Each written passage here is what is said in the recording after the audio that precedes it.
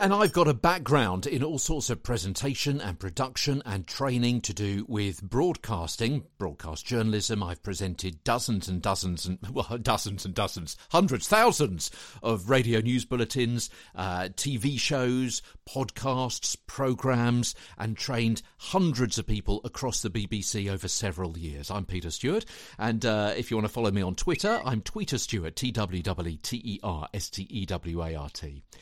Welcome to today's episode of Get a Better Broadcast Podcast and Voice Over Voice. You know, saying a single word or phrase more slowly, slightly elongating its pronunciation, highlights it within a sentence. And so that trick can be used as part of your arsenal to highlight the importance of what it is you're saying. These variable speeds contrast with the text around it, and therefore it means that that word or that phrase takes on additional significance.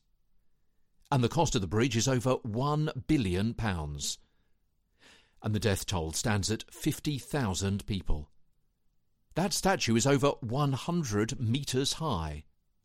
Do you see what I did? In all of those situations, in all of those circumstances, in each of those tiny script bites, giving the most significant information a much slower pace and rate to highlight its importance.